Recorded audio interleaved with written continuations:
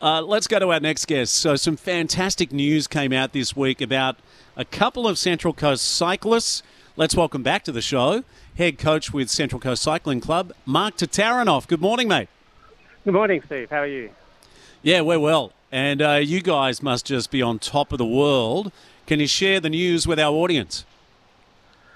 Well, we found out by chance that Nicole Duncan and Lilia Tatarinof both ranked number one in the world in their events on the track in the UCI World Rankings for Junior 19 women. So, Mark, congratulations. Must be a very, very proud, obviously, coach and father to the riders there. How does the ranking come about? How do they do the ranking?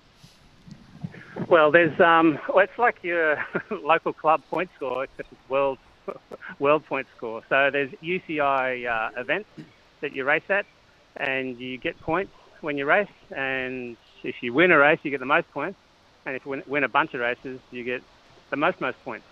And it just accrues at the end, and whoever's got the most points is ranked number one.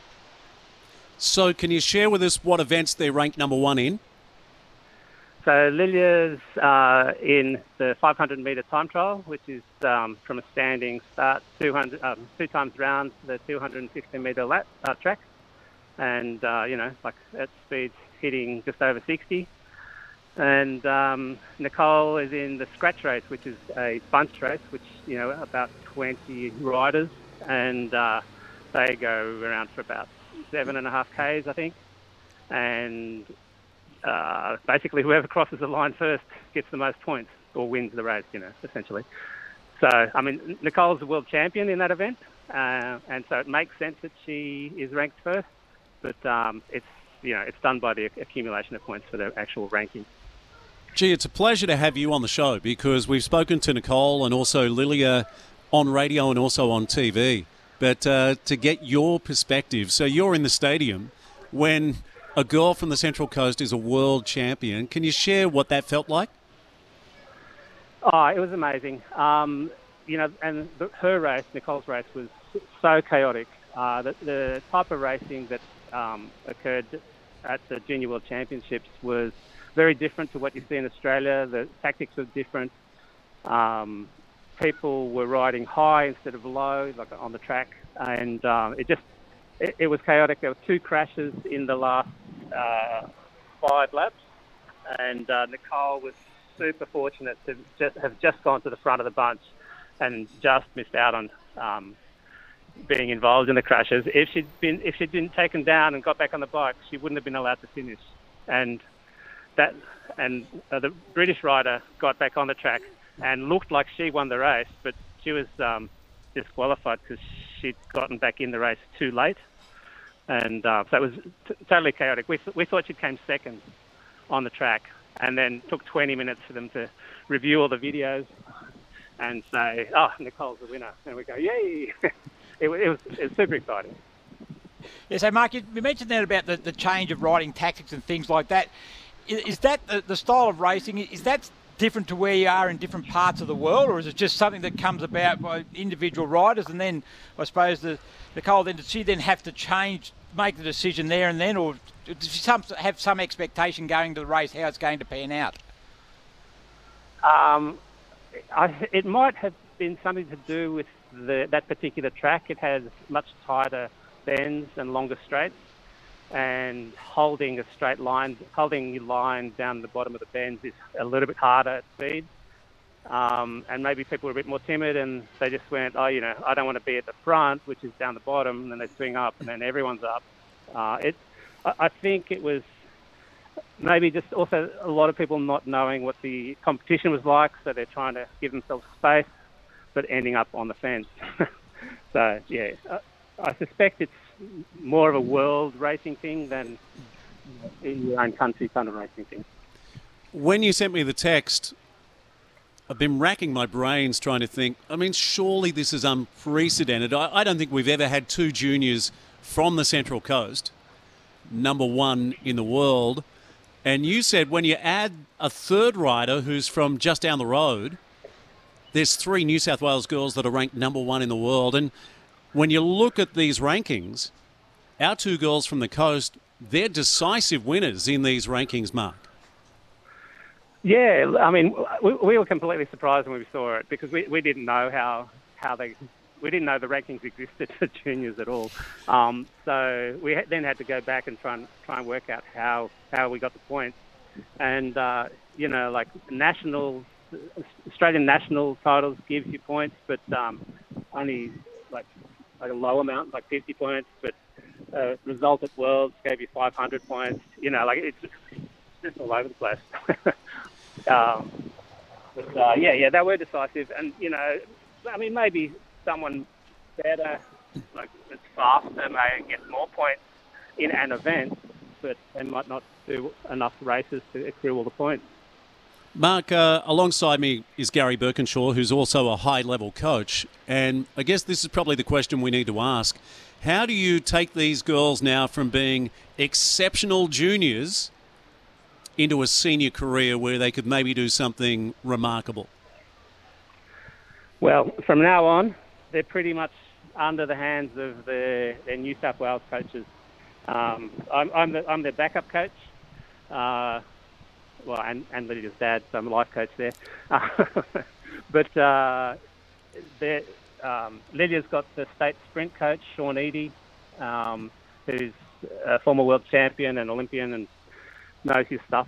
So, when we have club training, I'll give him a call beforehand and say, what should the girls be doing, just so that I'm not undoing any of the good work that he's doing, so that that I can complement the training that he gives them as well. That might be a tough transition, Gaz, to do that, and probably quite emotional as well. I think he's downplaying the influence that he will have. I reckon the life coach is still the most important coach that they can have. Mark, a quick one. Where do they go now then? Okay, competing wise, what's their next the next progression, I suppose, from here? Well, now it's they're in their second year of being juniors. When they say juniors, this is at the sub-elite level junior, so junior 19, and that means that they're supposed to dominate in their second year, but they've done that in their first year, so they can only get faster, really. But they'll be up and coming riders, so they've got to bear in mind that they can't take it for granted. So they've got to keep their game up, and their targets will now be Worlds again, and so all the other races like state championships and nationals and Oceanias they're still target events, but emotionally they're not as important for both of them, but they have to approach them as if it's their last race they'll ever do and win it, just to maintain that level of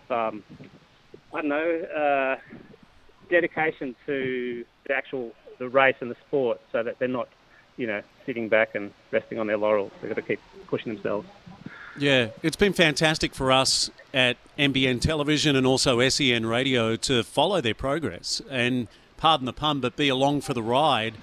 Has Lilia finished her HSC as well, and what's her plans outside of the sport? Well, she's in the middle of her HSC exam. She's done a couple of English exams and she's got another 2.5 weeks to go. And then when that's done, she'll party, I suspect. But she's got all of next year to. She will probably take a gap year from studies.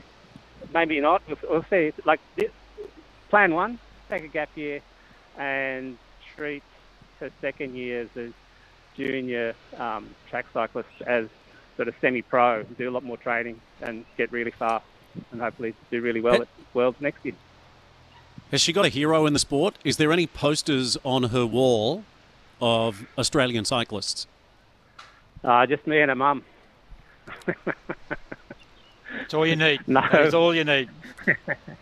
No. She's really, followed Anna Mears closely, and also Carly McCulloch, who was Anna Mears' team sprint partner, who doesn't get to the same level of kudos as Anna Mears, but was an exceptional rider and lovely person who's now sprint coach up in Queensland. She's come back from being the sprint coach of the Great Britain team. So that's another major asset for Australia. And so I'd probably say Carly McCulloch might actually tip Anna Meares, not for her results, but just for her, the contact that we've had with her so far, because she's from New South Wales.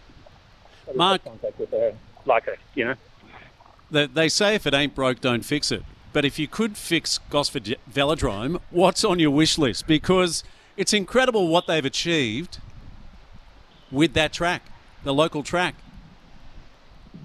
We could do with the lines being repainted. But no, look, my dream, you know, if I'd won that US lottery with $1 billion, I'd build an indoor velodrome on the coast so that we could get to it easily.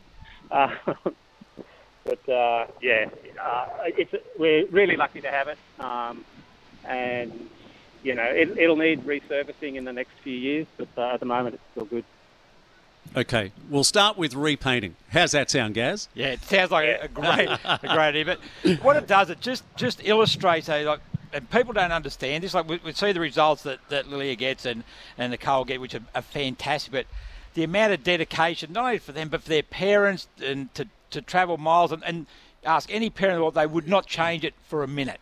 But there is a big commitment from the parents and siblings and whatever. They sacrifice so much to give their daughters the best possible chance. So congratulations, Mark. You should be just equally as proud as what your daughter and Nicole have done as well. Yeah, I am. I'm as proud as their coach.